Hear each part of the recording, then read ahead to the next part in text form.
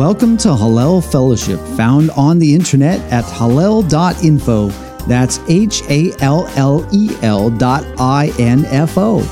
We hope you are encouraged by the following recorded Bible study to look deeper into every word that proceeds from the mouth of God, and how they were lived out in the life of Yeshua HaMashiach, often called Jesus the Christ.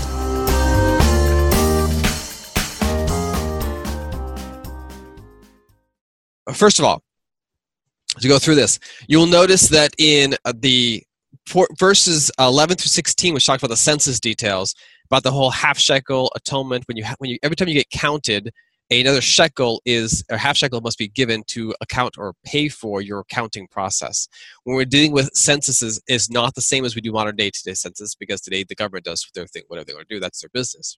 However, when it comes to counting in God's time and God's people, He has rules of how it's done. So we can debate whether it's right or wrong. It doesn't make a difference. When God says it's done this way, therefore it becomes right. And when he requires, of course, half shekel, which is a becca, given in order to do that. Now, you will notice that when he commands that half shekel be taken, that a becca be taken, it winds up going to one purpose, which is to the tent meeting, the creation of the tent meeting, the tabernacle being built. They'll explain to you what's to use later on as far as the silver is melted down and made sockets and such for the posts and such. They'll all use it. So the shekel is not for necessarily the benefit of the priests per se, but rather the benefit of the tabernacle itself, which in and of its function is supposed to benefit everybody. So the idea is you are paying this fee for being counted, but the counting process is then used to benefit you indirectly. Hope that makes sense. If David, as most of you know the story about King David, when he counted everybody back when, oh crud, I forgot where it's at off the top of my head. Anyway, he counted, and Joab, his first commander, said, "Don't do this; it's a bad idea." But he did so anyway. He counted, and there's a lot of reasons of why. We have Chronicles as well as Kings both discuss this particular topic. Kings claims God induced David to do so, and Chronicles says Hasatan induced David to do so. It doesn't really matter which one. The point is David was done to do so, and of course it made occasion for God to strike them. If David had done so and did what he was supposed to do, which was the redeeming process, the half shekel fee for being counted, there's a good probability, since that would be following the commandment of God, that there would not have been a plague on David's time. But David did not do a half shekel accounting, at least it does not record of doing so. Therefore, we didn't do one, hence the plague. So there's a probability he did not do a half shekel, as would be the commandment. If he did do one, then his process of counting is not necessarily evil or wrong, because he would have followed exactly what the Torah said. But as we already know about King David, he followed the Torah mostly, meaning he went up to a point that didn't get the details quite right all the time. He made there a few errors, well, a lot of errors, that he made throughout his life. By the way, I'm going to fly through some of this section because I want to jump toward the tail end of our Torah portion. There's three areas I want to focus on. So I'm going to jump through first the different portions. If you have a specific question about an area, then let me know. Daniel, just a moment. I'm going to unmute Anne, since she's calling in, maybe to see if she has any questions. That's fine. Anne, are you there? No, she can hear or not. Anne, can you hear us? She can't flag. She can't flag herself. Yes. Do you have any questions before we get charging?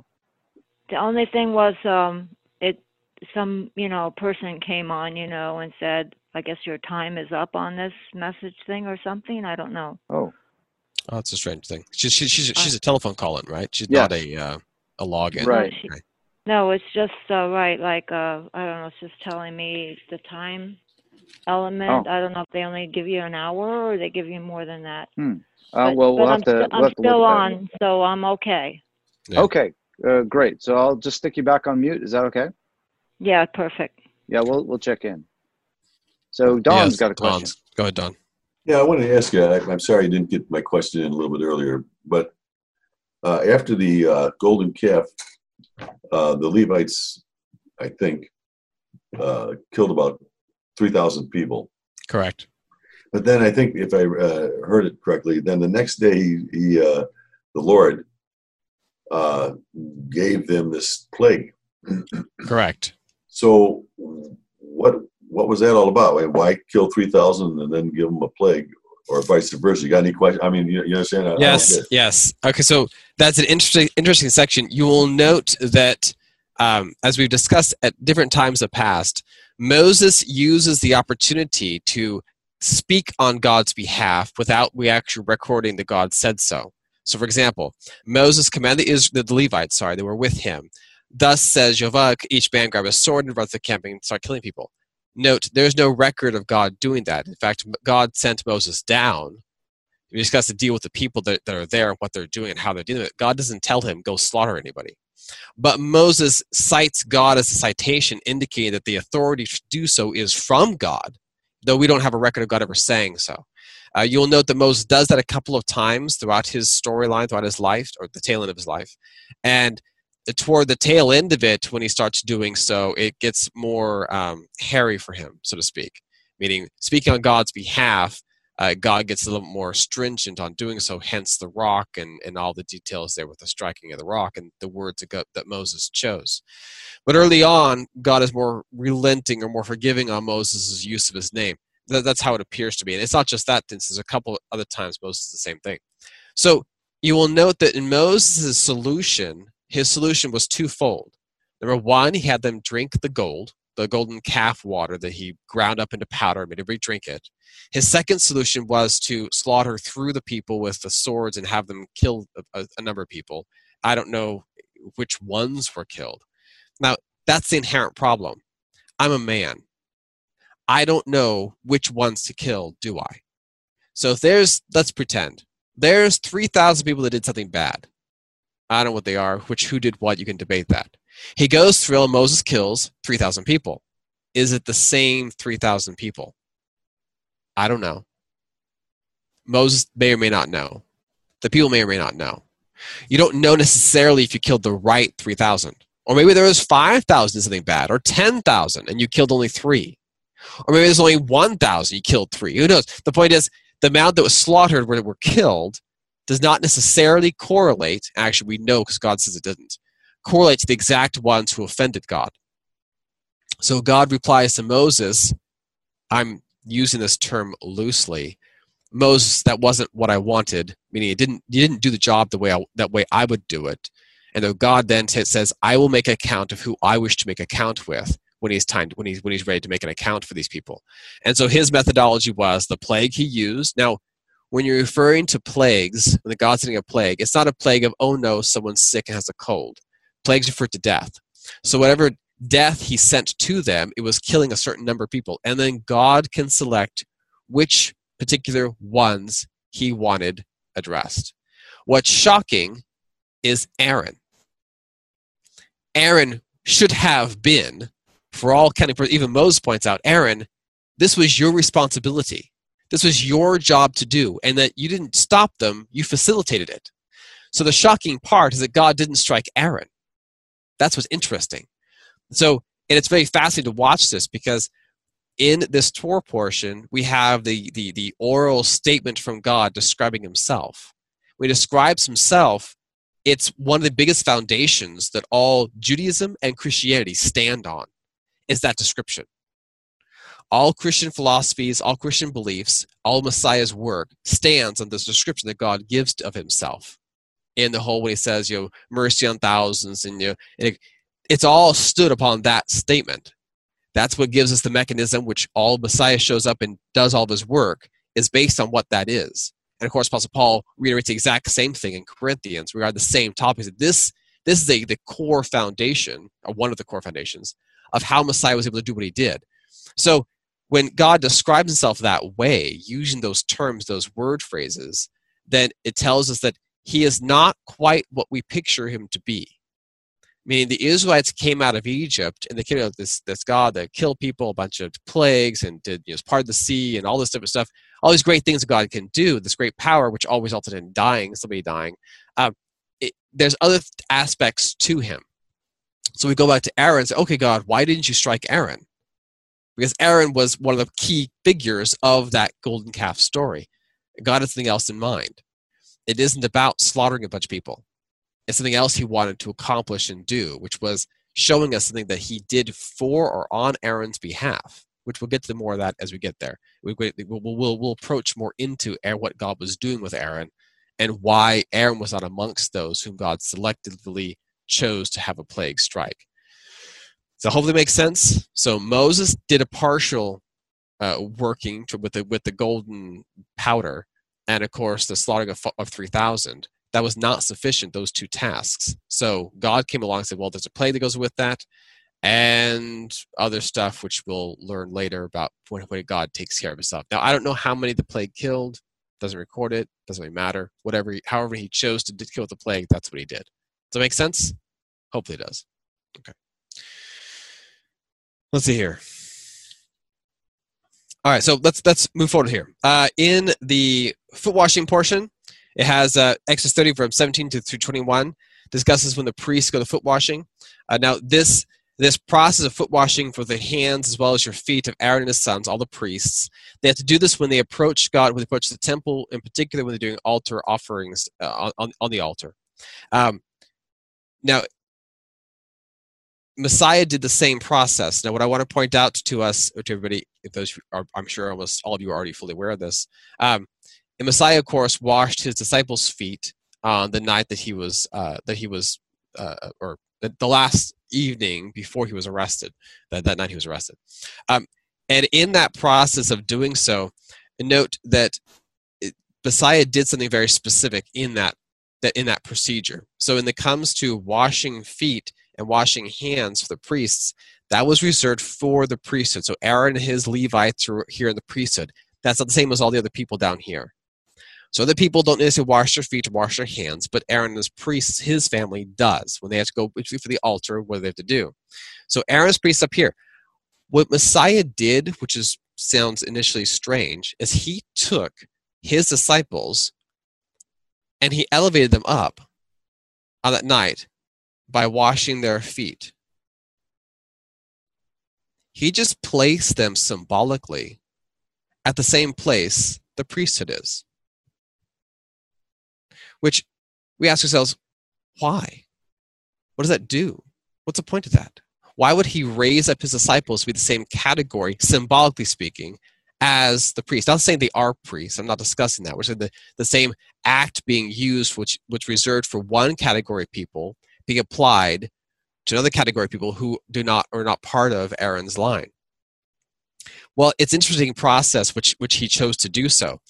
When the process which they were doing, note what was the next event that was supposed to occur? Well, the offering of Passover, which is recorded here, of course, discussing of Exodus, when the Passover was coming up too, when God's speaking here in Exodus 30. In the process of doing this, Moses symbolically knew he obviously was going to be slaughtered soon, and that was going to be coming up soon. That was approaching the next day or two. So he was going to be dying, and all these priests who would normally be priests, but all these disciples would now be raised up equivalent to a priesthood, similar in nature and symbolically. Now we can go through the book of Acts and Romans, the various other tasks, and we can see what these apostles and disciples actually did, and they did precisely what that was, and that they took the people, the ordinary people, and separate the barrier between them and God by addressing just what a priest is supposed to do back in the book of Exodus to discuss the priesthood.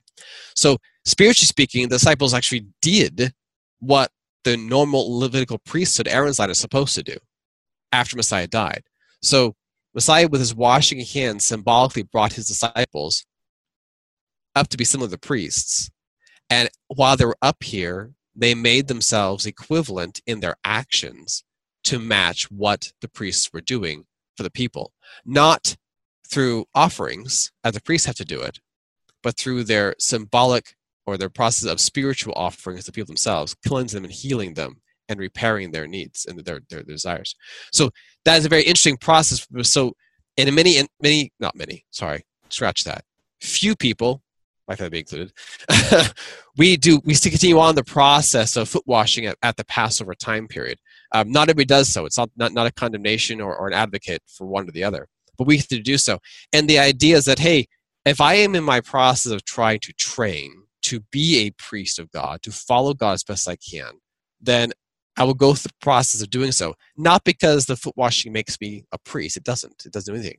But the nature of the act of remembering what it meant and what it means still today, still to me at least, I still apply that and use it. Hopefully it makes sense.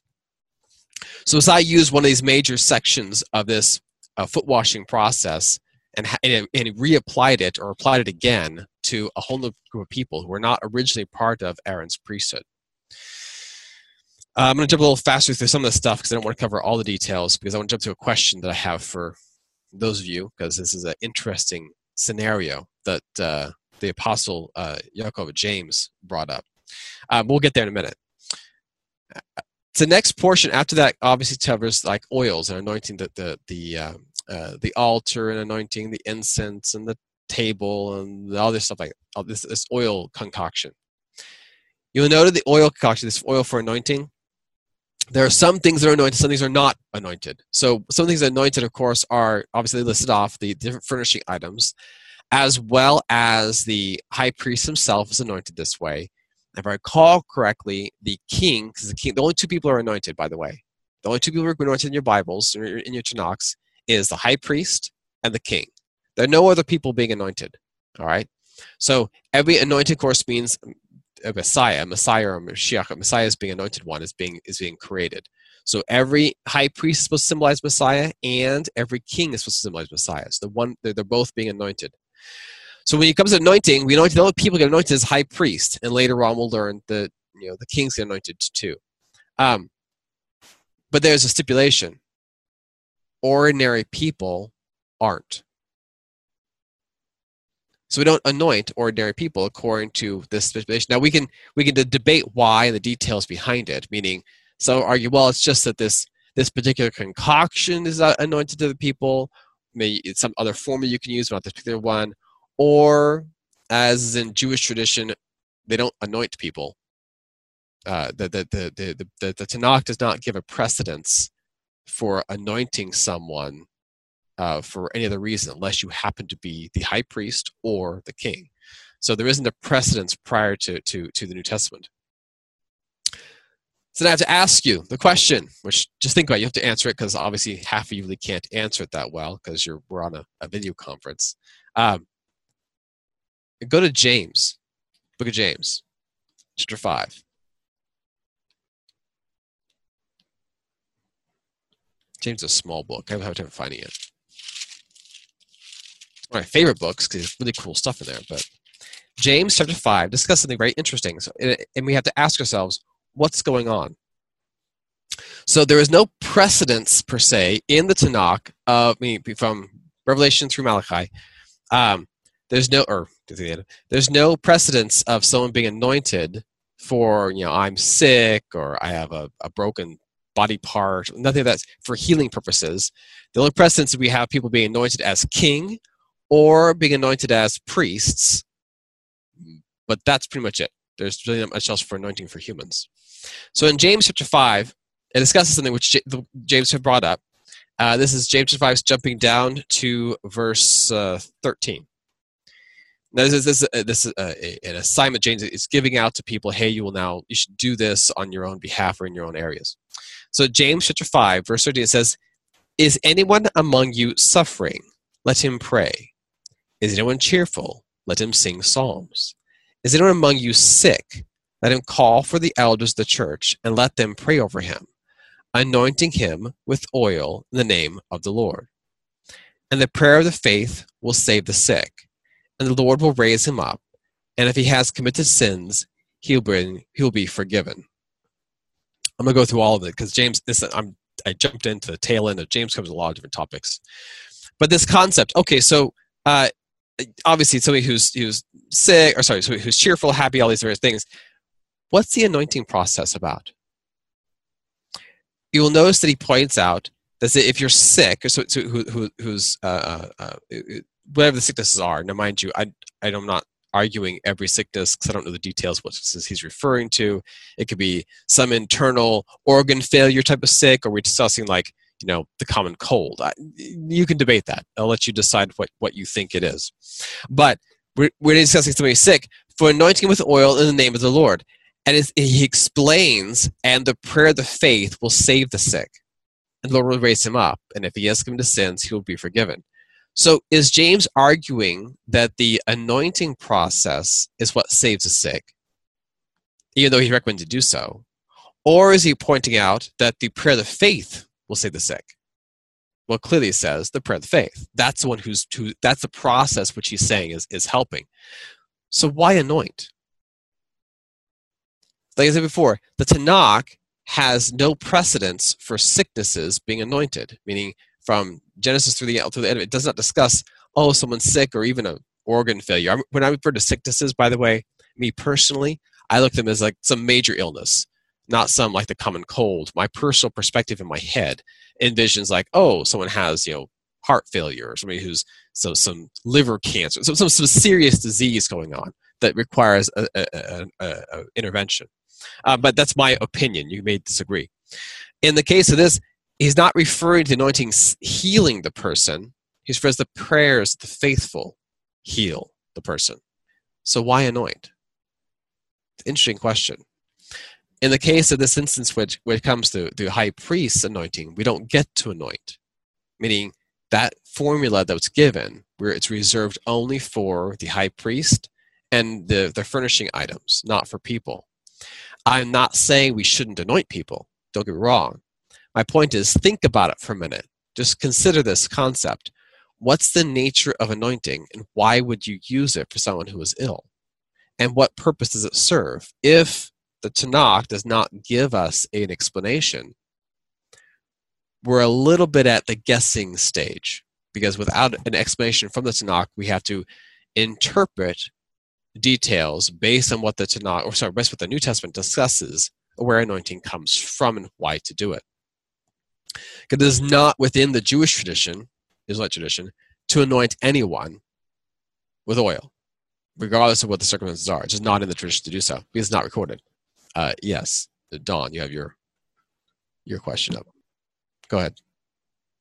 Oh, you're still muted. Okay. That's interesting that you would say that in other areas, and specifically I'm referring to in the Ayurvedic area, and in this scripture here it says with oil. It doesn't say specifically what oil. No, right. But I know that in the Ayurveda they use oil a lot to put over the body for healing purposes. Right.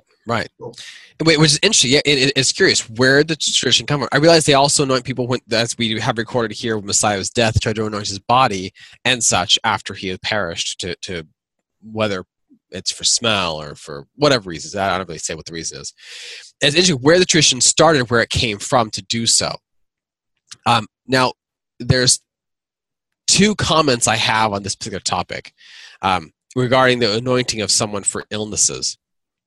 Now, mind you, he's advocating the anointing, but not the anointing here in James, not anointing to fix someone. Here's the prayer is what fixes them. The anointing is just one component that's being used possibly as a tool or as some other component.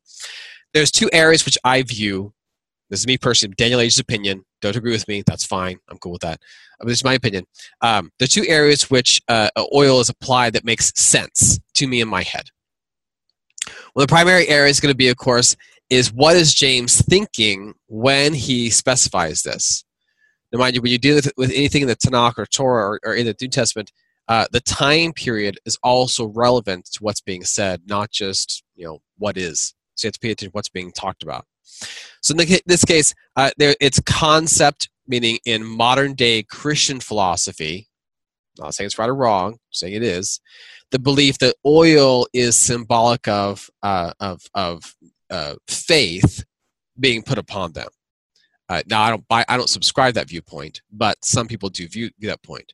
In which case, the idea would be that the anointing process would try to put, symbolically speaking, encourage a person to have faith, which is a form of trust, faith upon something that in the prayer of the faithful, prayer of the justified, the righteous person, will be beneficial to this individual. That's an acceptable viewpoint. I'm not saying it's right or wrong. I personally don't subscribe to that viewpoint because I don't view oil as a symbol of faith or necessarily as that symbol. It doesn't make sense in my head when it comes to what the Tanakh discusses what oil is used for. However, in the other hand, the Tanakh does give me answers of what is oil used for. anointing of Messiah. So the functionality of oil to anoint Messiah, whether it be the high priest or whether it be the king, anointing oil is used for anointing Messiah. So if I have an individual who's ill, and I put oil on that individual who's ill, just dump it on top, they're all nice and soaked up in oil running over the place, what do I want to do? I am symbolically anointing them as a Messiah. Now, granted, not that they're going to save the world. No, the act of me anointing them is the act of Messiah-ing them. It's not really a verb, but anyway, the idea of putting something, creating them, making them a Messiah. Not they're going to save anything, not to become the Messiah referring to, but just a Messiah, an anointed one, which Messiah means anointed one. So I am symbolically putting a part of anointed one, or part of anointing process, onto someone who is ill. What did Messiah do while he was walking the earth? What he was most known for? The people followed him over and over again. Crowds would follow him. People who were they all healthy and happy and content before he showed up? No. What were they doing? They were sick, suffering, dying, blind, ill. In some cases, they were hungry because he did feed a few of them. When he was walking on the earth and doing different stuff, most of the people, we're not referring to the high priest, the people who are in charge of the country, we're referring to ordinary schmoes who are walking around doing their thing. Most people followed him because of the miracles he did.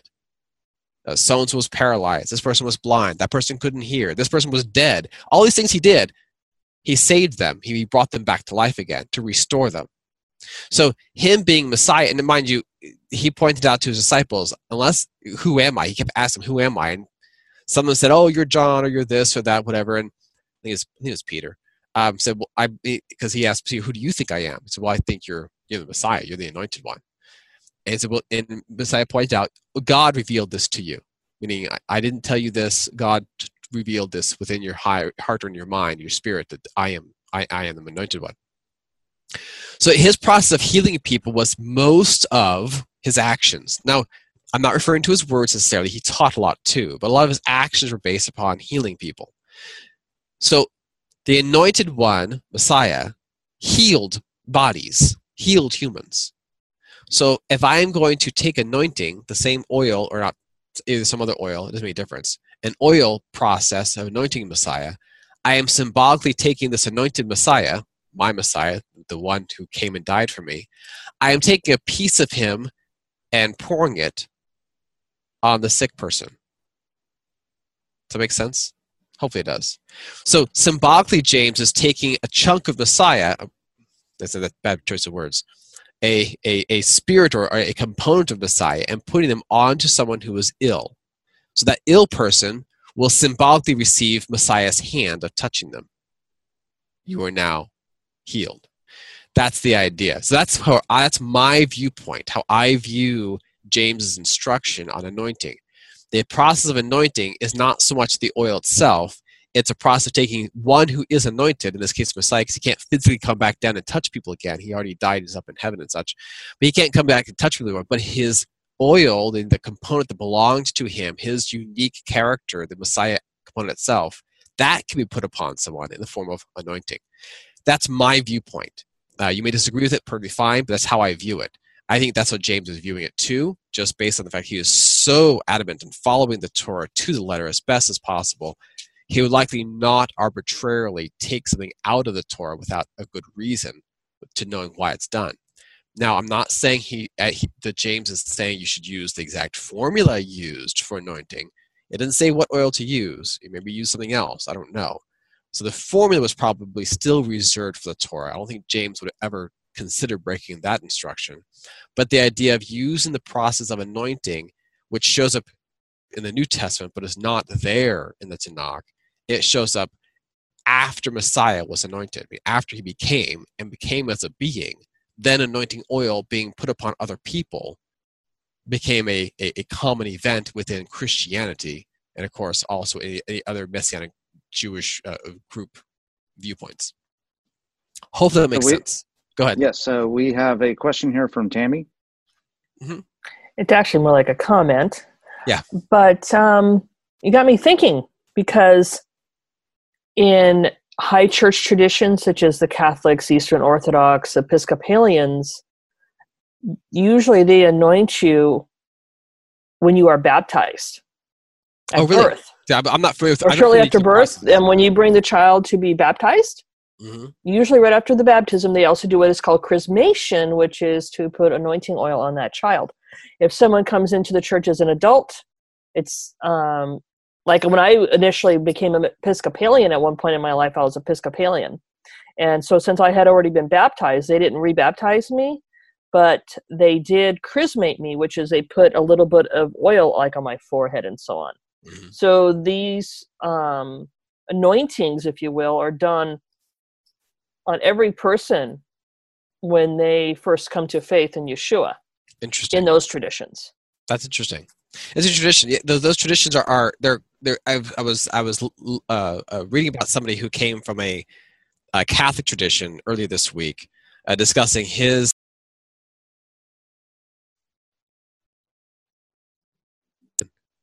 Thank you.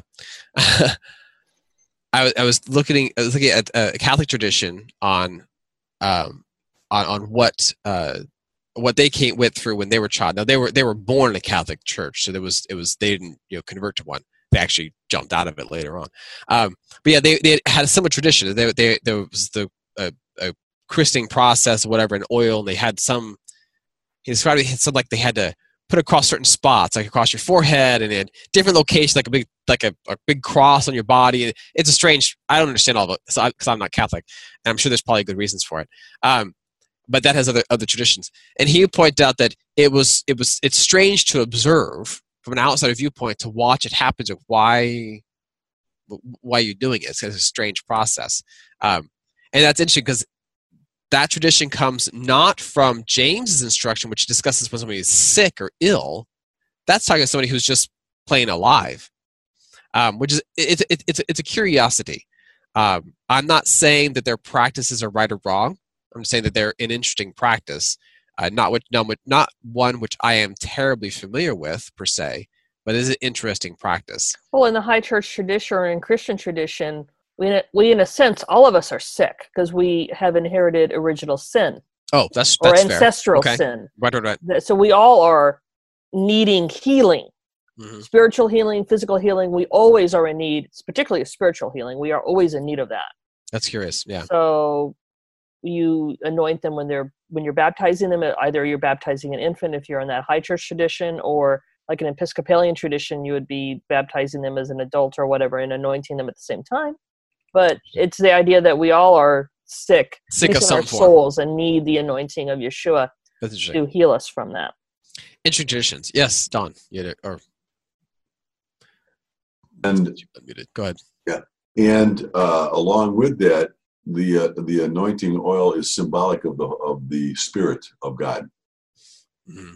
I've heard that a lot of times. And also they would, in Catholic tradition, when the person is, because they have infant baptism, then they also have what they consider the sacrament of confirmation, which is usually done when age of reason or 12, 13 years old, around there. And it's a statement of faith. In other words, you may not have known what you were promised to do as a baby, but now you're accepting this as your own responsibility as an adult, that this is your faith. And so they anoint a cross on the forehead, and it's usually done by a bishop. In fact, I think it has to be done by a bishop, and so it's often done to a bunch of people at once. Interesting. It's curious how all these various traditions have come about over the years, but it's still a fascinating process. I'm not saying traditions are good or bad; they're just interesting how each group has created or built up or modified or created something that has originally was not necessarily for one task, but then was just reinterpreted or reused in other applications later on. It's interesting to me, more of a perspective of what's the right word. A curiosity as opposed to either a condemnation. No, it's just curiosity as far as where they come from. So now it's more interesting to me, which I want to talk about the second of these topics. I will not discuss all the details regarding the incense spices, or what each spice is. I realize the vast majority of your Bibles translate the oil spices and such, and the oils at different names. Most are pretty well known. We know what they are. They still use the same words today for the same oils. But I won't discuss all the details or even the portions being divvied up, because that's not part of my discussion today.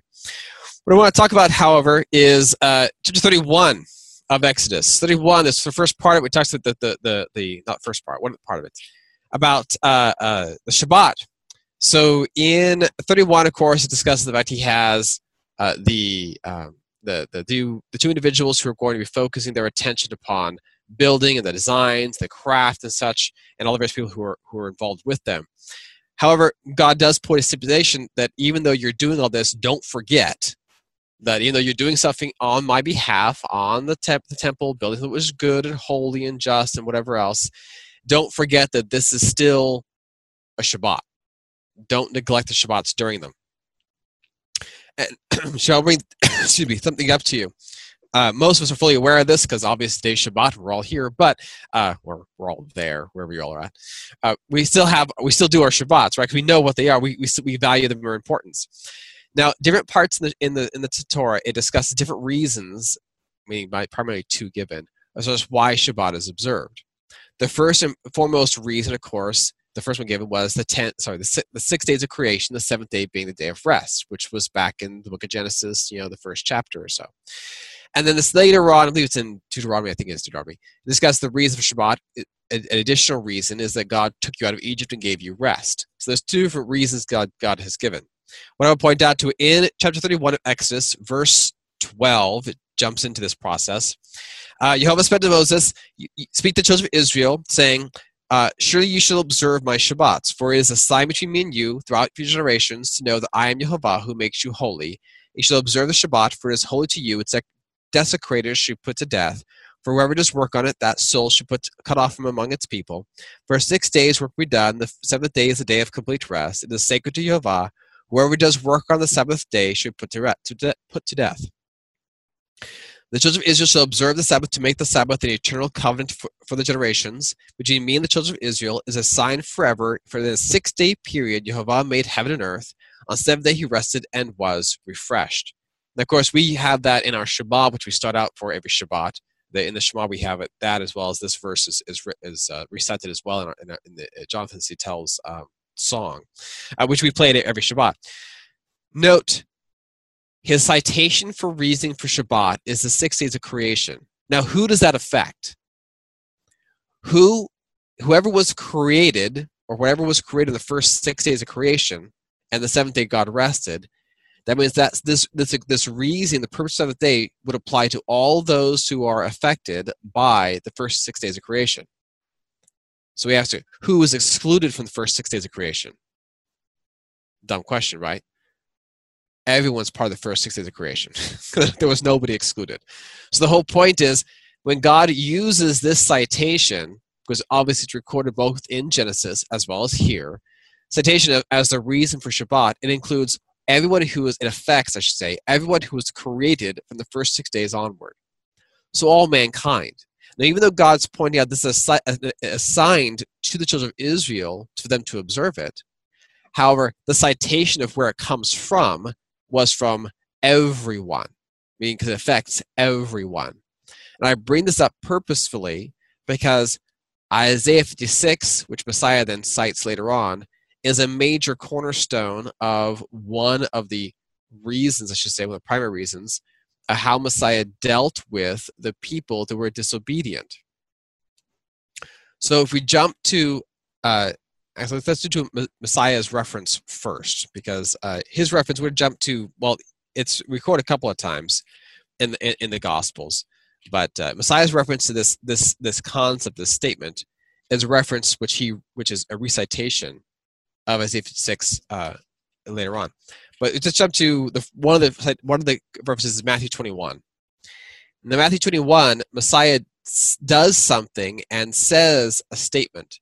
Now that statement comes from the prophets, whereas what's being said for when he cites it. It's not just recorded once, the prophets recorded a couple of times, actually a number of different times.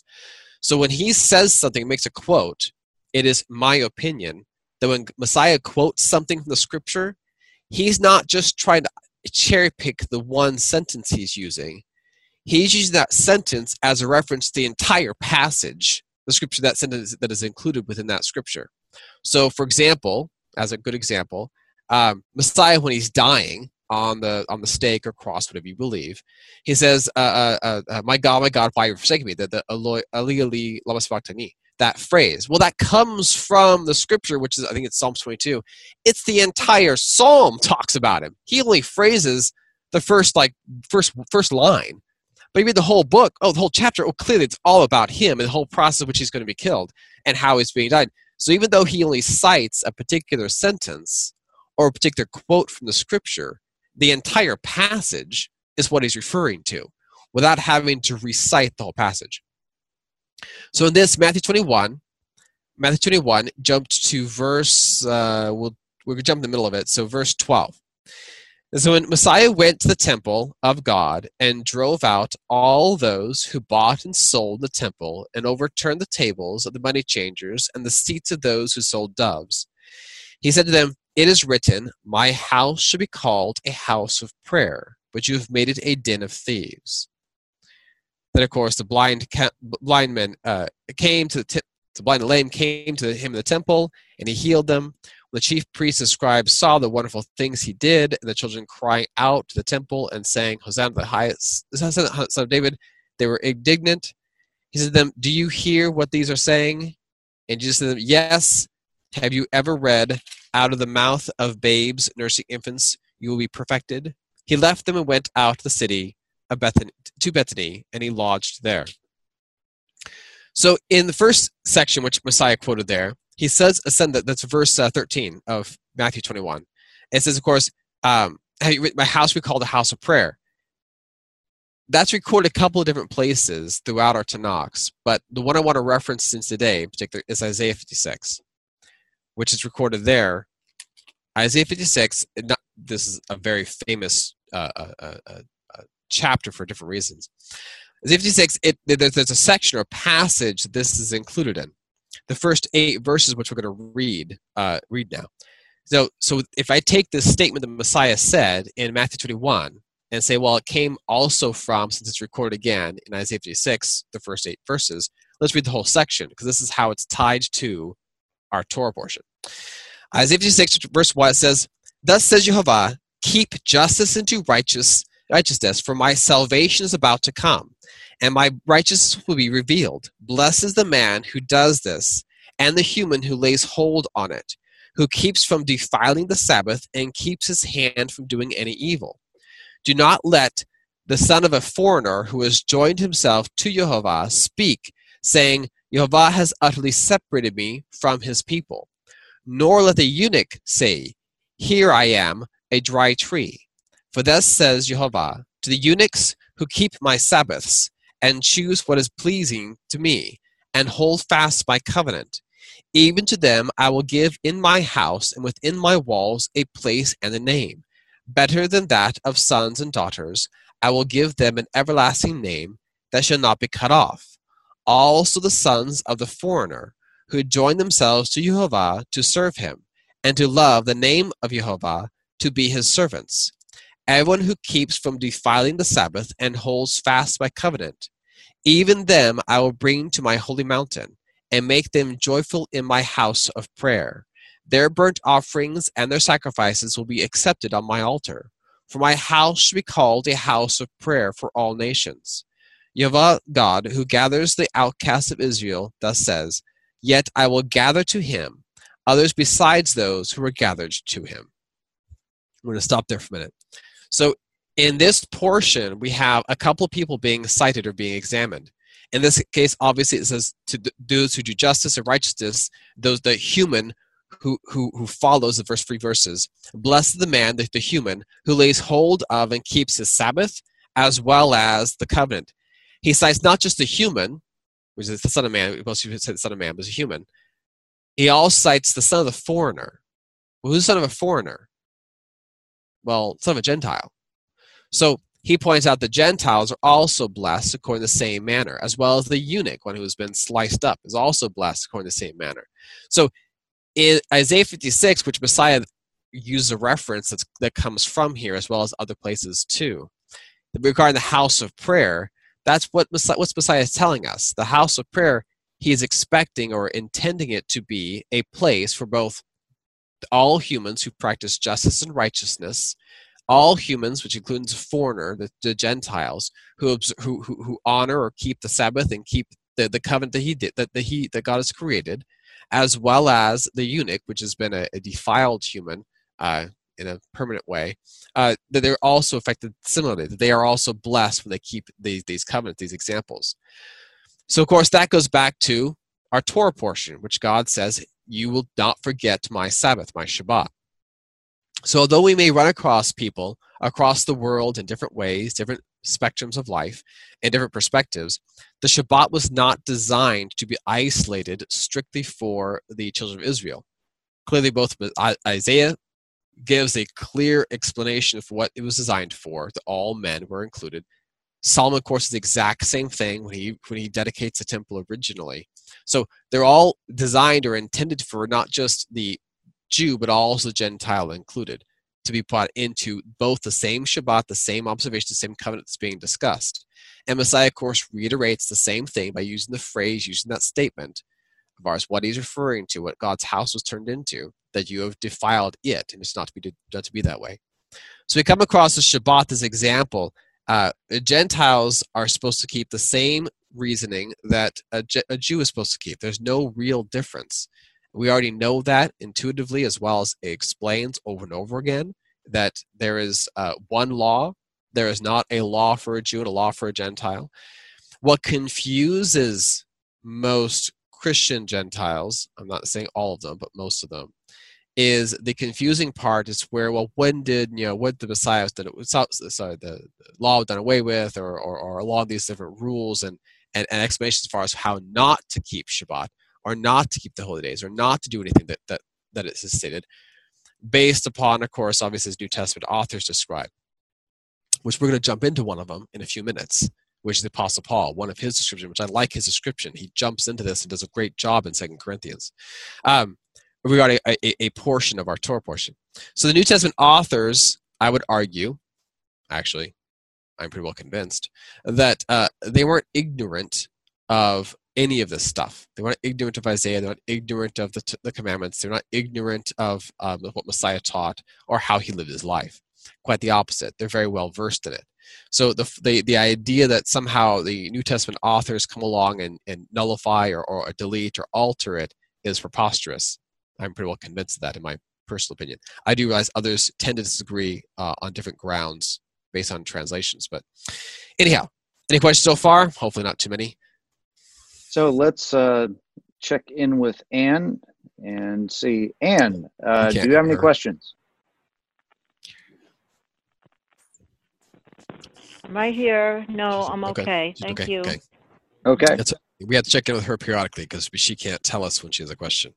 Yes, that's one of the options we have is a dial-in line, but the functionality of being able to check in is limited. So yeah. Okay. Before I jump into what Apostle Paul talked about, because we'll get there in a minute, I have another interesting question for you, which actually is not a question. It's a fascinating comment. So when does tradition overrule the Torah? Trick question. It doesn't. Tradition does not overrule the Torah. Now, when do men, or women for that matter too, choose tradition over a Torah? Well, quite frequently. Let's go with the golden calf section. There are two brilliant symbols being given to us, the golden calf. I call them brilliant because they do something fascinating. And this is, again, another solution as far as answers where we get some later Torah portion explanation. Those of you who've read the Torah many times, you probably remember this. when a man is convinced or believes or suspects his wife committed adultery with some other man, well, what's the requirement? He can't prove it. There's no witnesses, but he suspects it. So the Torah later on, I believe I forgot exactly where the passage records it, but he has to bring her before the temple, and they write a bunch of curses on a piece of paper, and then they scrape off the ink. I'm sorry, shaking my table. Scrape off the ink, and they mix it. I think they mix it with dust and such of the floor of the temple. Just to drink it, and then if we're correctly, if she committed adultery, her thigh rots and her belly falls. Some I don't know the exact phrase. I can't remember the exact statements, but it's a strange process as far as how that's done. Do you remember that? Remember that story? Hopefully you do. Yes, it's Leviticus chapter 20. Thank you, Leviticus 20. Leviticus chapter 20, starting verse 10. If there is a man who commits adultery with another man's wife, one who commits adultery with his friend's wife, the adulterer and the adulteress shall surely be put to death. And then it continues on. The penalty of that process regarding the nature of testing her, proving her out. So this grinding the stuff, this basically she's drinking dust water, essentially. So what did Moses do with the golden calf? He made gold dust water. It's a strange process, mind you, to make gold dust water. Granted, I've never ground gold into dust. I'm not that wealthy to have gold dust, but if I was, they grind it into dust, and I can't imagine drinking it, but whatever. Maybe it tastes better than I can imagine. However, if you're drinking gold dust water, that's a strange punishment. Which arguably isn't really a punishment per se, but it's a strange punishment in general, the gold dust water. But it's also a strange testing process for the suspected adulterous wife, right? Literally, does ink and dust mixed with water do anything to you? Well, by themselves, no. We eat dirty water all the time. It's called, tap water. It's got a lot of stuff in it. I'm not sure what Daniel, all the stuff, but go ahead. I misspoke, because actually in Numbers chapter 5 is where you find this. It pretty much takes up most of the chapter. Thank you. Because I thought Leviticus 20 had to do with just, you kill them, but that makes sense. Numbers 5. Suspected infidelity. Yeah. So, so it goes through, spoke to Moses saying, I'm not going to read the whole thing. Unfaithfully, if a man lies there carnally, yada, yada, yada. If the spirit of jealousy comes upon him, he becomes jealous of his wife. This is verse 14 of Numbers 5. Or if the spirit him when he becomes jealous of his wife, though she has not defiled herself, this man shall bring his wife to the priest. He shall bring the offering required for her, a tenth of an ephah of barley. He shall put no oil on it, no frankincense on it, because it's a grain of offering of jealousy. Remember, it's to bring iniquity. And of course, priest shall bring her near, set her for the Lord. Priest shall take the holy water in the earthen vessel, and take some of the dust that is on the floor of the tabernacle, put the water. Priest shall stand the woman, the water, uncover the woman's head, put the offering of remembrance in the hands, which is a grain offering of jealousy. The priest shall have it in his hand, the bitter water that brings a curse. We should put her under the oath and say to the woman, if no man is lain with you, if you've not gone astray to uncleanness while under your husband's authority, be free from the water that brings a curse. If you have gone astray under your husband's authority, if you have defiled yourself and some other man other than husband has lain with you, then the priest shall put the woman under the oath, the curse. He shall say to the woman, the Lord make you a curse, an oath among your people. The Lord makes your thigh rot and your belly swell. May this water that causes a curse to go in your stomach and make your belly swell, your thigh rot. No one shall say amen to it. The priest shall write these curses in a book. He shall scrape them off into the bitter water. He shall make the woman drink the bitter water that brings a curse. And the water that brings the curse shall enter her, become bitter. The priest shall take the grain offering in jealousy in the woman's hand, and shall wave the offering for the Lord, and bring it to the altar. The priest shall then take a handful of the offering as a memorial portion, burn it at the altar, and afterwards make the woman drink the water. When he has made her drink the water, then it shall be, if she has defiled herself and behaved unfaithfully toward her husband, the water that brings a curse will enter her, become bitter. Her belly will swell, her thigh will rot. The woman will become a curse among her people. But if the woman has not defiled herself and is clean, she should be free and may conceive children. This law of jealousy when a wife while her husband under his authority goes astray. until he comes upon him. So this whole process of the dust and the water and the curse and the offering and such, it's a strange process, a strange sequence of events that's recorded there, because of and by themselves, without the hand of God in them, they themselves wouldn't do anything. Well, but also grinding this golden calf in water, making you drink that also doesn't actually do anything. However, the strange part is grinding it up into dust and making you drink the water is the common thread between both components. What does it tell us? Well, it tells us there's probably some symbolic connection between their golden calf worshiping and her adultery. Right? Now, we already know from the prophets, tell us over and over again, when you're going astray after other gods, God views that as spiritual adultery. It's the same thing. So we have this source, this explanation at least, that Moses is acting out the process, though it's not given to us till Numbers 5, the same idea of this is a form of adultery, what you've done, how you've used this golden calf, which is, it's nothing shocking. We all know this stuff, but it's still interesting to note that the symbol is being reused before or later on in Book of Numbers. The second part I wish to list out to you regarding this golden calf process. Let's see, it's verse, let's see, jump this real quick.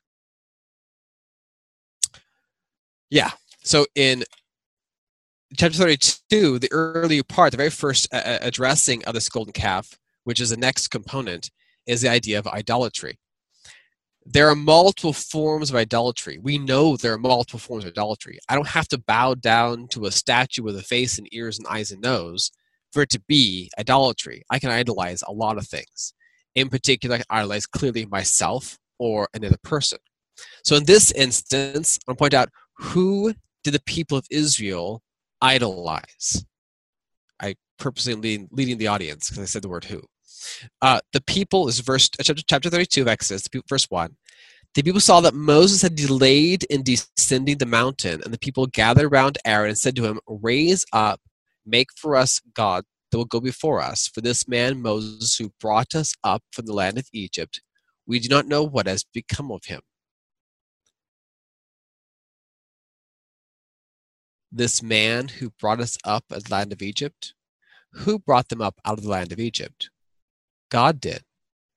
But who are they attributing brought them up in the land of Egypt? The man. So we can see they are interested in looking for something. They used to have a man that they could look to as their spiritual or their worshiping object, the representative that they can worship or focus their attention upon. Since he's gone, what do they have left? Well, let's make something. We'll make an object that represents this that replaces this Moses person who's now disappeared. So the people themselves have an idol already before the idol golden calf's even made. The idol wasn't the golden calf beforehand. What was the idol? Moses. Moses was their idol. Did God not already know that? Yes, he's God. Now, God even told Moses early on with the burning bush time, hey, I'm going to make it such that they will treat you as a god. And he did. And that's what he did. He was referring, of course, at the time to Pharaoh, who were treating Moses as a god. But the people themselves still followed Moses as if Moses was a god. They just still didn't comprehend the nature of what Moses' character was, what his role was, compared to what God's role was. They still worshipped idols, not necessarily just the golden calf idol. They still worshipped the man, Moses, as an idol. So when God took Moses away for 40 days, what'd they do? They can't just look at the mountain with all the smoke and the clouds and the whatever else going on up there and the noise. They had to have an object to worship still. Since their object was taken away, they replaced it with another one. Hence, Moses and God both say these are stiff-necked people. They cannot bow down, they cannot relent the desire to worship or follow an object. Whether the object be a human or the object be a golden calf, it makes no difference to them. They need something to follow still. It's interesting that so both these components, both the idol worship was taking care of this prior to the idol being made was already a problem. It was already an issue amongst them. Does that make sense? Hopefully it makes sense so far. So both this, so that, as well as, and of course, the second component of that was the grinding up the water and the idolatry process that was used. Okay, now this is reused again. I mentioned earlier, when does tradition overrule the Torah? Well, it doesn't. But how persistent is tradition? Very persistent. Is it more persistent than the Torah? Sometimes, yes. So 1 Kings chapter 12, this process, this golden calf process, comes up again. We're talking, close to 900 years later, 800 years later, whatever it was. Not quite. About 700 years later. The same thing is again. So 700 years, the worship of the golden calf is still prevalent within inside of the people of Israel. So 700 years it persisted. So 1 Kings chapter 12, jump down to verse 25. 1 Kings 12, verse 25. It says, Then Jeroboam built Shechem in the mountains of Ephraim and dwelt there. And by the way, Jeroboam was, in case you've forgotten, was the first king of the northern tribes of Israel. He was the Messiah, meaning he was anointed. He was anointed as king by a prophet. The whole kingdom was torn apart from Solomon due to Solomon's worship of multiple gods. His idolatry form of that harlotry in that form. Let's say Jeroboam, the new king of the northern tribes of Israel, built Shechem in the mountains of Ephraim and dwelt there. He went out from there and built Penuel. Jeroboam said in his heart, Now the kingdom may return to the house of David. If these people go up to offer sacrifices in the house of Jehovah at Jerusalem, the hardest people return back to their Lord, Rehoboam, king of Judah, and they will kill me and go back to Rehoboam, king of Judah. Therefore the king took counsel and made 2 calves of gold and said to the people, It is too much for you to go up to Jerusalem. Here are your gods, O Israel, which brought you up to the land of Egypt. Same phrase that Aaron uses. The gods that brought you up to the land of Egypt. And he set up one in Bethel and the other put in Dan, and this thing became a sin for the people, and all the people went to worship before the one at Dan. He made shrines in high places. He made priests for every class of people who were not the sons of Levi.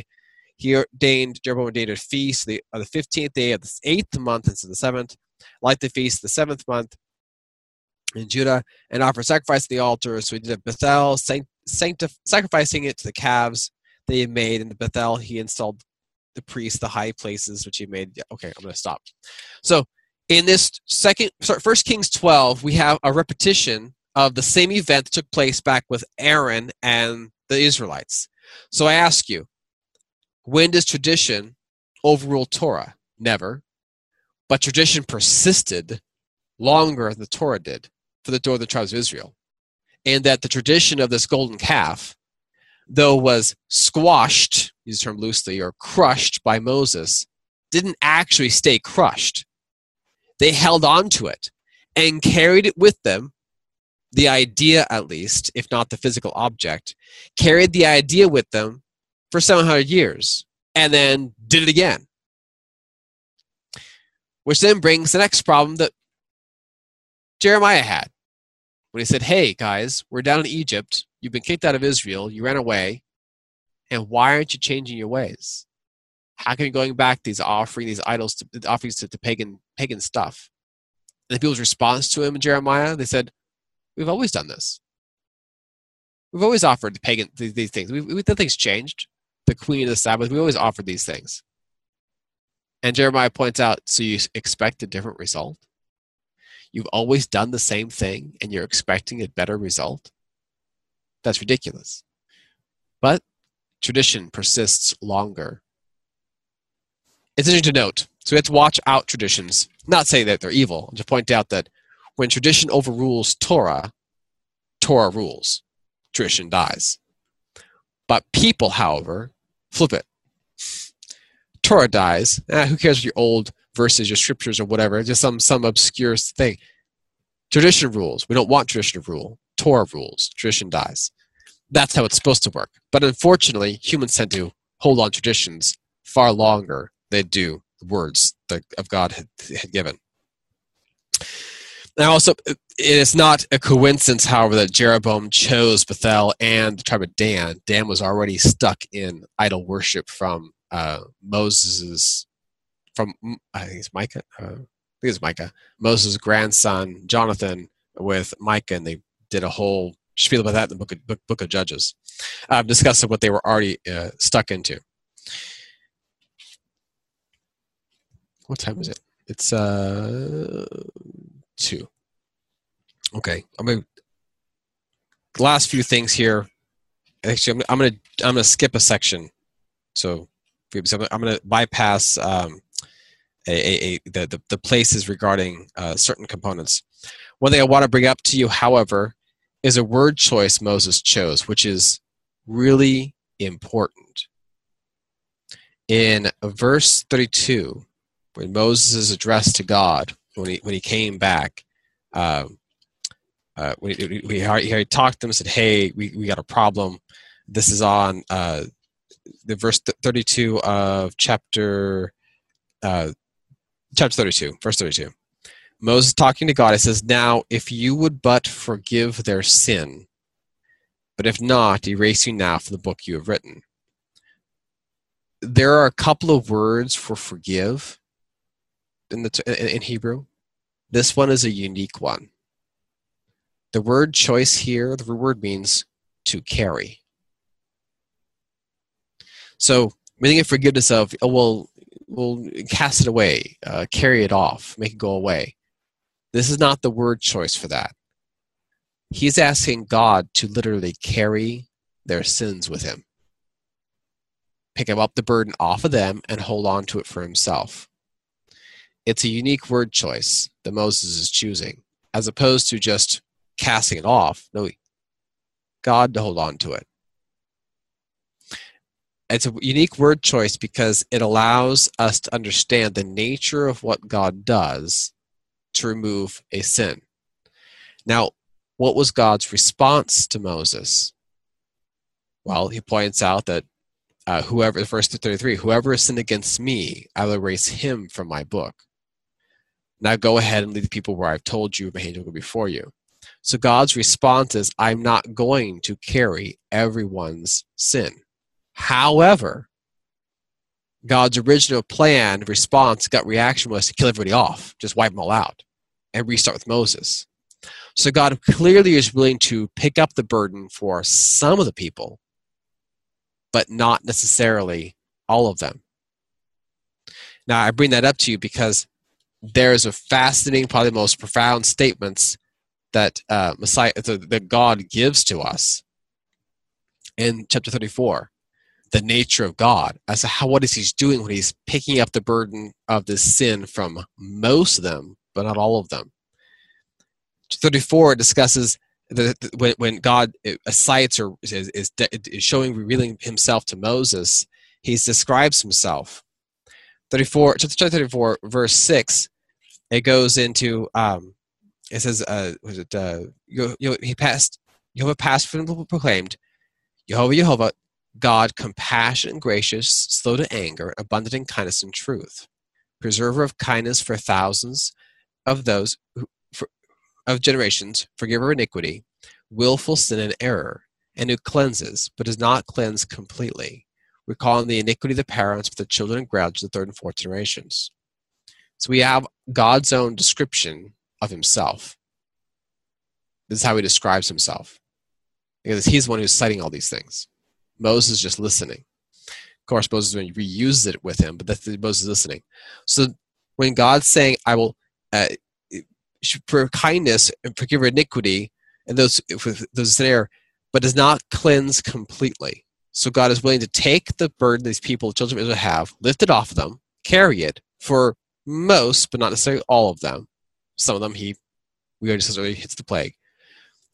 So He cleanses, but doesn't cleanse completely. There's an interesting character of Him.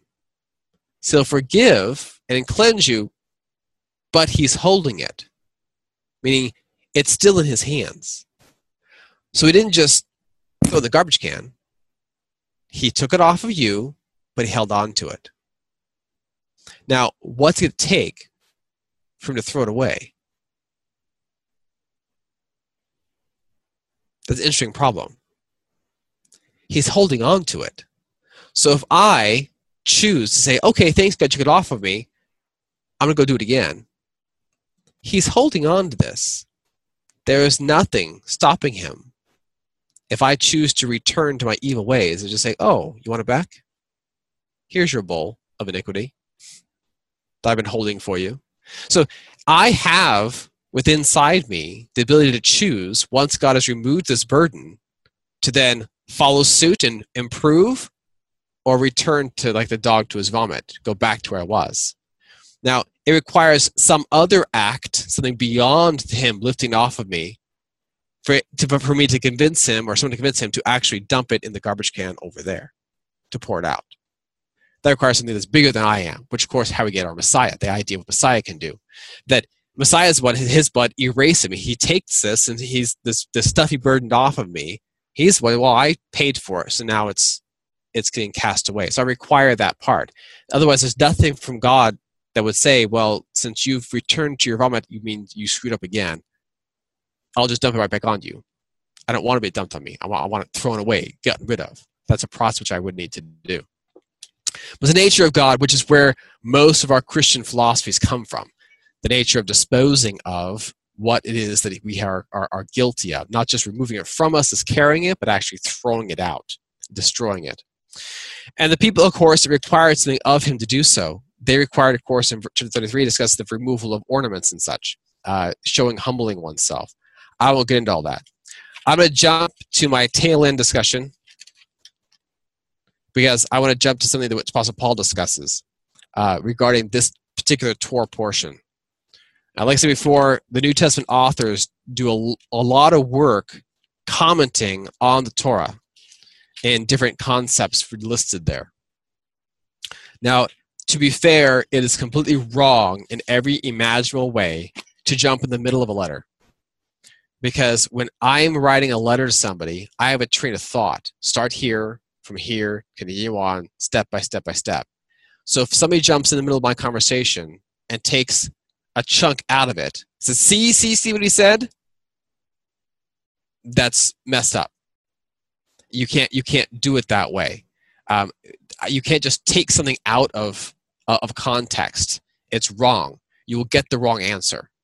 So to be fair, the Corinthians, 2 Corinthians, this actually starts more accurately in 1 Corinthians chapter 1. It's a process that Apostle Paul is discussing as walking them through their walk. And 2 Corinthians is a continuation of the first one and continuing them through. So to jump in the middle of it is wrong to do, but unfortunately I don't have time to read 2 Corinthians all the way through to the whole picture. So I'm going to condense down heavily the earlier parts of the book just so I can get to where I want to talk about today. So Corinthians, of course, discusses a lot, in particular 2 Corinthians, about the nature of being afflicted on behalf of others or being unforgiving of other people. So the nature of not holding on to something that should be gotten rid of. 1 Corinthians discusses that as well, of the opposite of being holding on things that you shouldn't hold on to, meaning that a sinner that you should cast away, or your actions that you are maintaining, just dispose of them. It continues on that said, now that you've disposed of them, what do? You do not go back to them. On the other hand, grabbing on new stuff that you shouldn't have is also not acceptable either. So basically, it's no different than when they have the demon cast away from a person is possessed. Right? Goes out and he finds 7 more just like him, and it makes the person reinfested even worse. So when you clean somebody out, you have to make sure, what are you doing? What's your nature? How are you handling this scenario? How you handle the person. So in this section, we're discussing something which is very interesting, which Apostle Paul discusses. So 2 Corinthians, in chapter 3 and chapter 4, it discusses the nature of this covenant. Oh, Larry's screens pop up. That's all right. I think, Larry, you accidentally shared your screen. Thanks. So in the nature of chapter 1 and chapter 2 of Corinthians, it talks about the sorrowfulness of your actions. When you are sorrowful of them, you repent and you return and improve, which what the Israelites had to do when they had the golden calf. They got rid of their ornaments and made themselves repent, or it makes us feel sorrowful for what they had done. Now, and of course, it jumps to chapter 3 of 2 Corinthians, it jumps to verse 6. Now, this is... Again, I hate jumping the chapters, but we're going to ride through as best we can. Who also has made it, this is referring to Messiah, to committing ourselves or committing versus him, the Spirit of the living God, over us compared to the written word. Who has made us sufficient as ministers of the new covenant, and not of the letter, but of the Spirit. For the letter kills, the Spirit gives life. We've all heard that statement before. But the ministry of death, written and engraved on stones, referring to Moses, was glorious, so the children of Israel could not look steadily at the face of Moses because the glory of his countenance, which the glory was passing away. How will the ministry of the Spirit not be more glorious? For the ministry of the condemnation had glory. The ministry of the righteousness exceeds much more in glory. For even what was made glorious had no glory in this respect, but of the glory that excels. For if what is passing away was glorious, what remains, it's much more glorious. Therefore, since we have such hope, we have used great boldness of speech. Unlike Moses, who put a veil over his face, the children of Israel could not look steadily at the end of what was passing away. But their minds were hardened. For even until this day, the same veil remains unlifted in the reading of the Old Testament because the veil is taken away in Christ. But even to this day, when Moses is read, a veil lies on their heart. Nevertheless, when one turns to the Lord, the veil is taken away.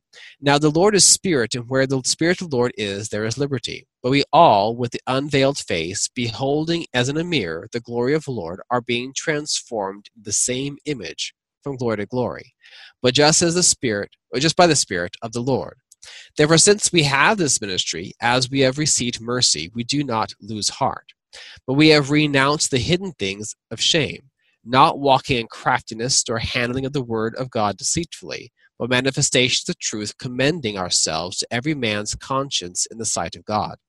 But even if our gospel is still veiled, it is veiled to those who are perishing, whose minds of the God of this age has blinded, who do not believe, lest the light of the gospel of the glory of Christ, who is the image of God, should shine on them. For we do not preach ourselves, but Christ Jesus the Lord, and ourselves your servants for Jesus' sake. For it is the God who commanded light to shine out of darkness, who has shown in our hearts to give the light of the knowledge of the glory of God in the face of Jesus the Christ.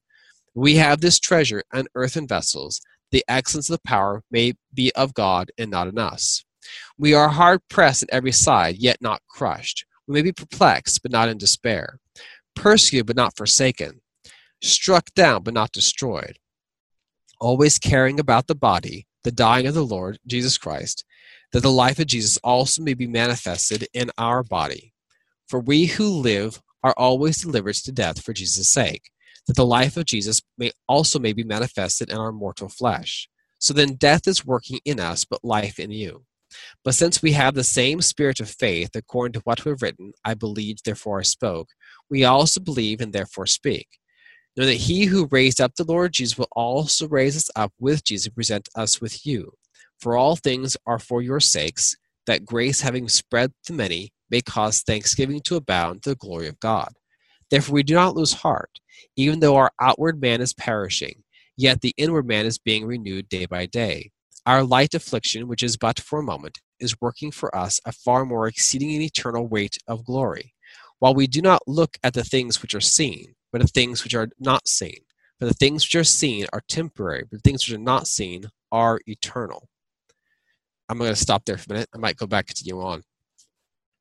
So in this conversation that the Apostle Paul refers to, so Moses, of course, gets the opportunity to have this face shining thing, and all this people say, wow, what's that? We're scared, whatever. He puts a big veil over his face so that people won't see it and scare him off.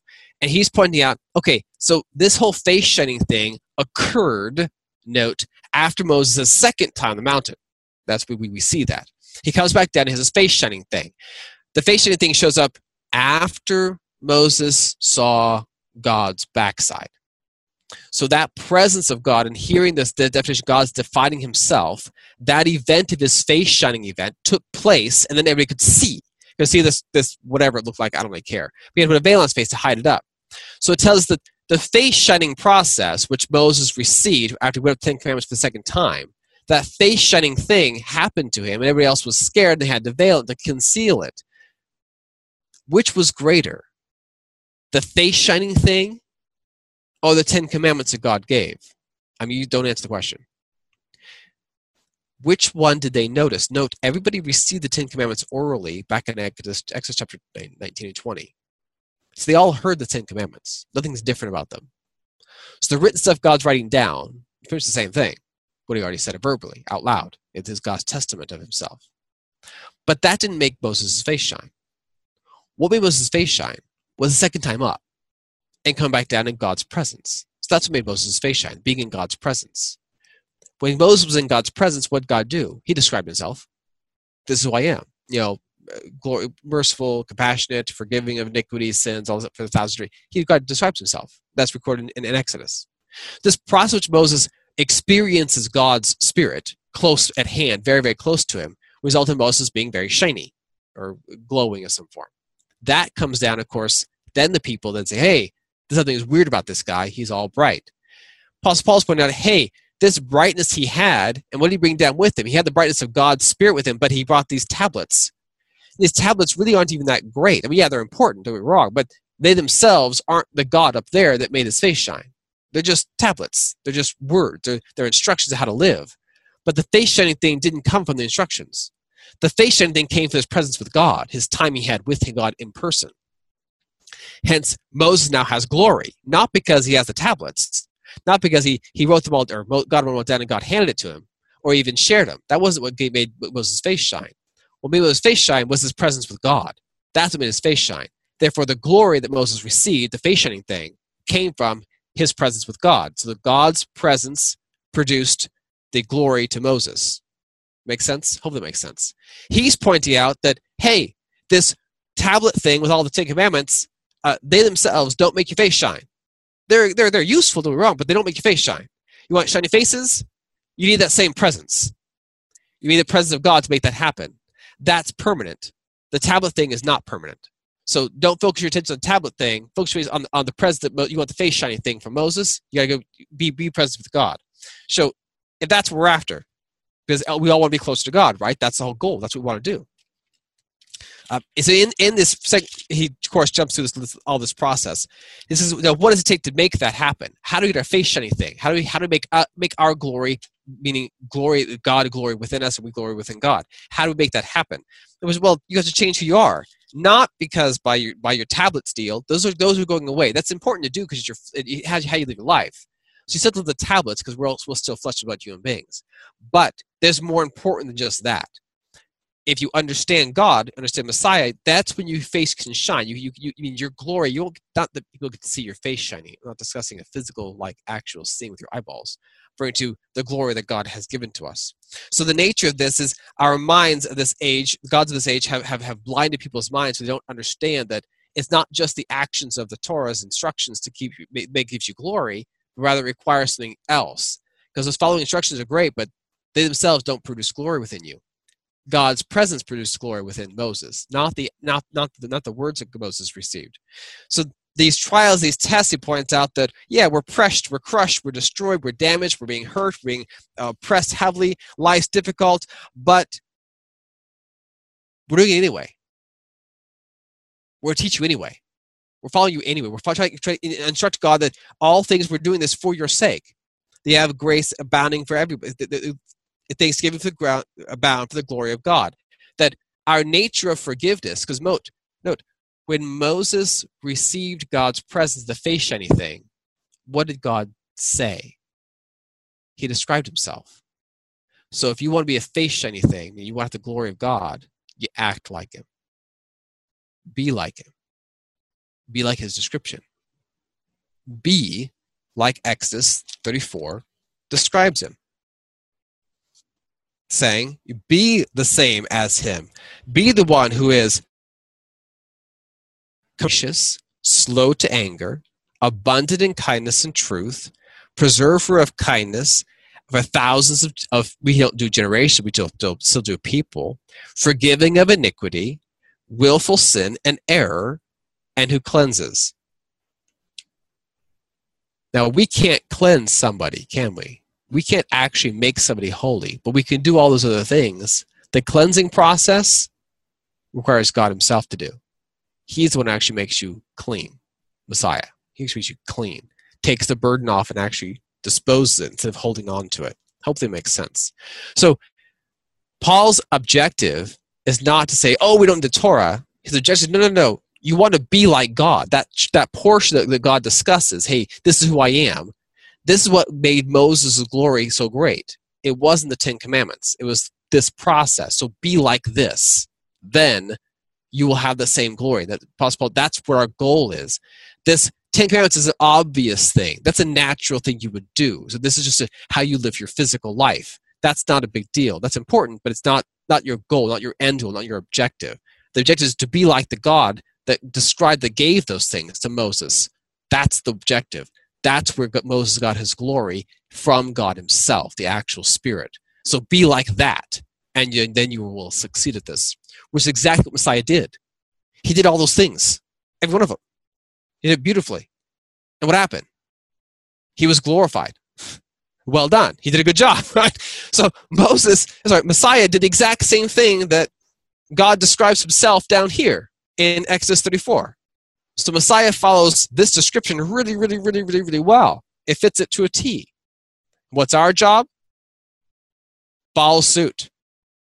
Follow his description. Messiah pointed out, I do nothing unless my Father tells me or shows me. What did the Father show you right here? Well, he showed you Exodus 34, verses 6, 7, and 8, or 3, 6, 7 at least. That's what God showed him. So what did Messiah do? Do that. And you got it. Now, of course, be honest, that's hard for humans to do. Slow to anger and compassionate and gracious and kindness. It's a lot of work. It's not that easy. But if you can do that, you've done what Messiah did. You succeeded at it. I'm not saying you are Messiah. What is it? You followed suit to the path he gave. Does it make sense? Hopefully it makes sense. Hopefully I don't lose anybody. So I'm tired. I don't know about all you. Any comments or questions about this so far? Hopefully no comments or questions. Jeff put a bunch of text messages if you guys all got or not. These different chats in his comments. He has lists of ours, different quotations and such during what I was discussing. But it's an interesting Torah portion. I happen to like it a lot because of not just because of the stories, but because it's the few times I get to hear and see exactly what how God sees himself. Now we can say, well, God's like this or God's like that. When God says, I am like this, that carries a gazillion times more weight than what I may say God is. I can tell you about God, but when he tells about himself, well done. That's helpful. That's the most valuable thing you can get out of all this, is when God describes himself. Any questions or comments?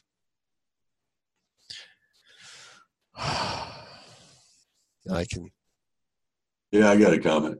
Go for it. That was great. Thanks. Thanks. Tammy, you have your hand up. Yeah, something you said earlier about tradition, about the Torah versus tradition thing. Mm-hmm. One thing that I would maybe say to that is that not everything is in the Torah. Right. We don't want to admit that, but not everything, like, for example, the laws of how one slaughters an animal. Not every specific detail on how one properly slaughters that animal for consumption is in the Torah. So there are traditions that kind of give us guidance on how to properly slaughter that animal so it is relieved of all of its blood and so on. All different things doing, right. So where discernment comes in that we get from the Holy Spirit is which traditions have we been given that uphold the Torah and make the Torah better Right. For us, make it easier for us to follow versus those traditions that are trying to crush it or denigrate the Torah or flip it on its head even. I mean, there are some traditions in Christianity basically take the Torah and flip it on its head. There's also one here too. I didn't get to it today, but in the in the Shabbat one, we discussed it. It's something which where is it? It's verse. Where is it? Chapter and verse. Chapter 31. There's a tradition here that interprets a particular word in Hebrew, which I'm not saying it's wrong. I'm saying it's probably wrong. Chapter 31, verse 13. Most of your Bibles will probably read something along these lines. You see the children of Israel saying, "Surely you must observe my Sabbaths." Well, some of you may also read it. You see the children of Israel saying, "But you must observe my Sabbaths." Or it might say, instead of surely, it might use but, or maybe however, or the opposing side.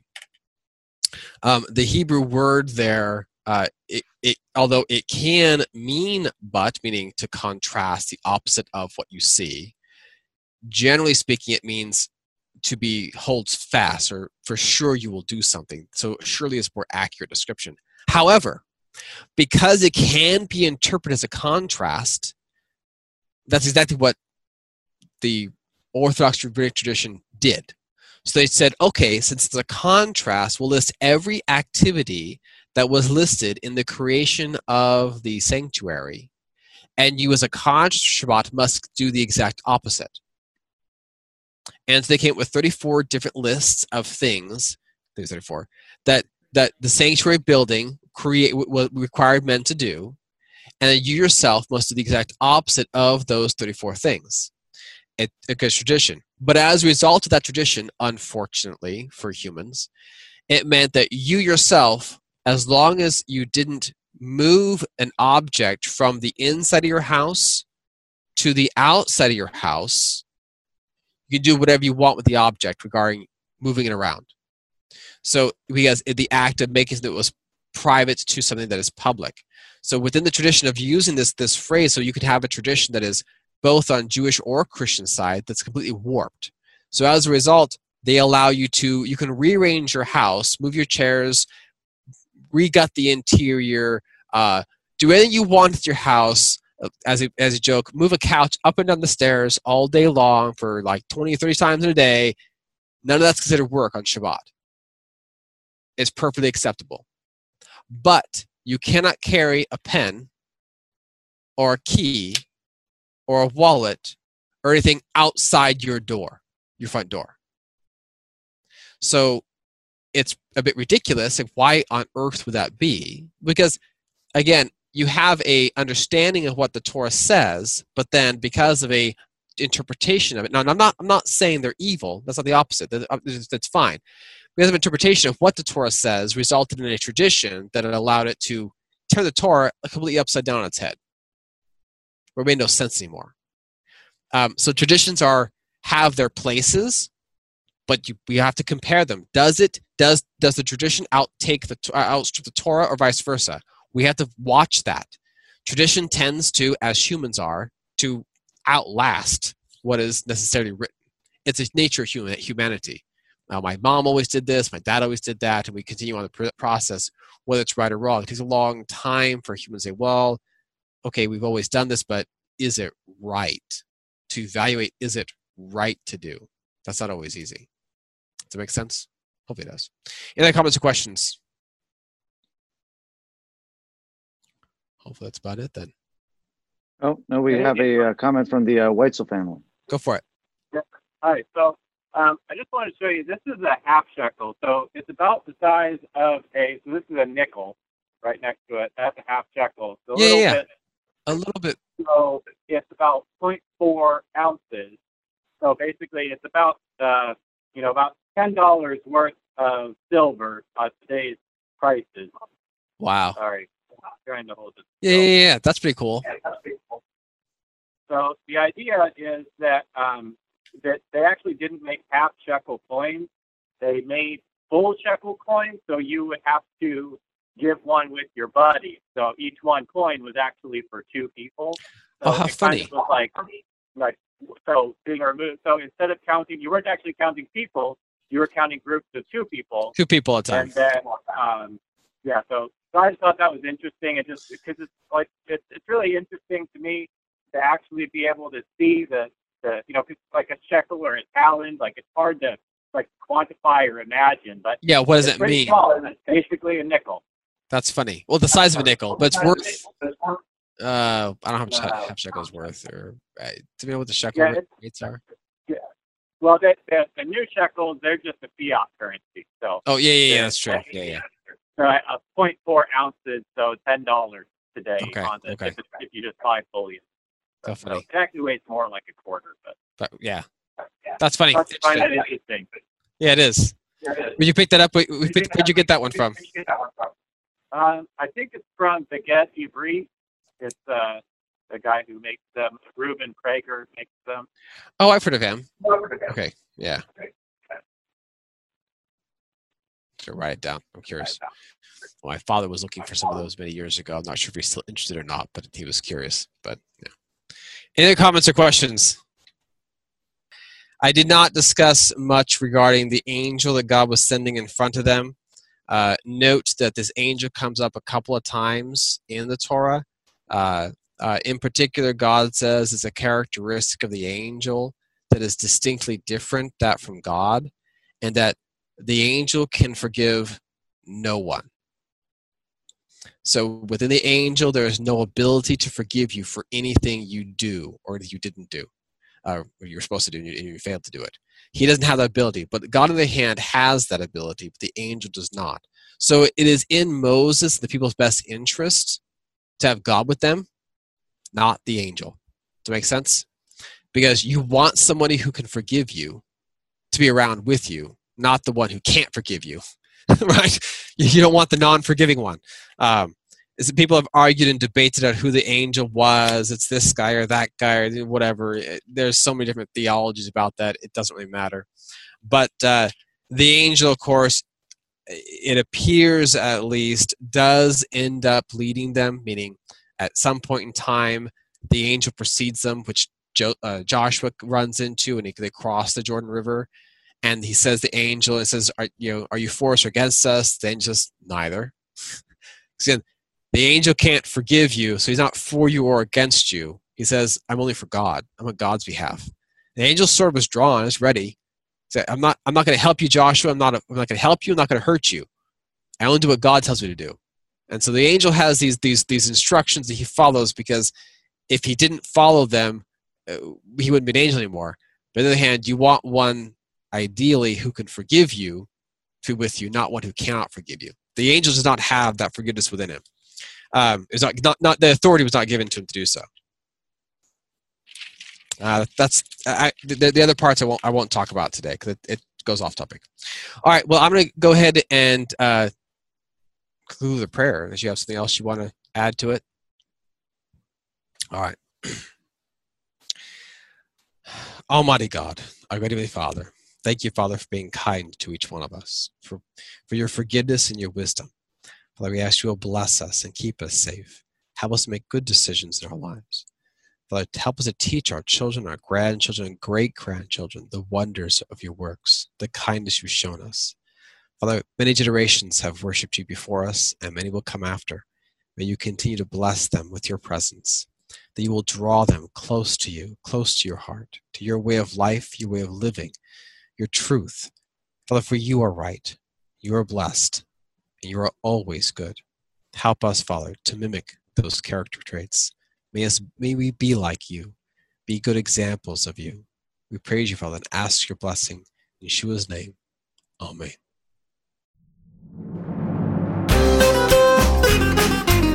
You've been listening to a discussion at Hallel Fellowship.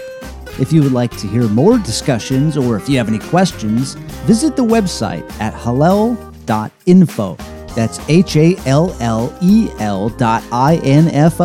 Hallel.info.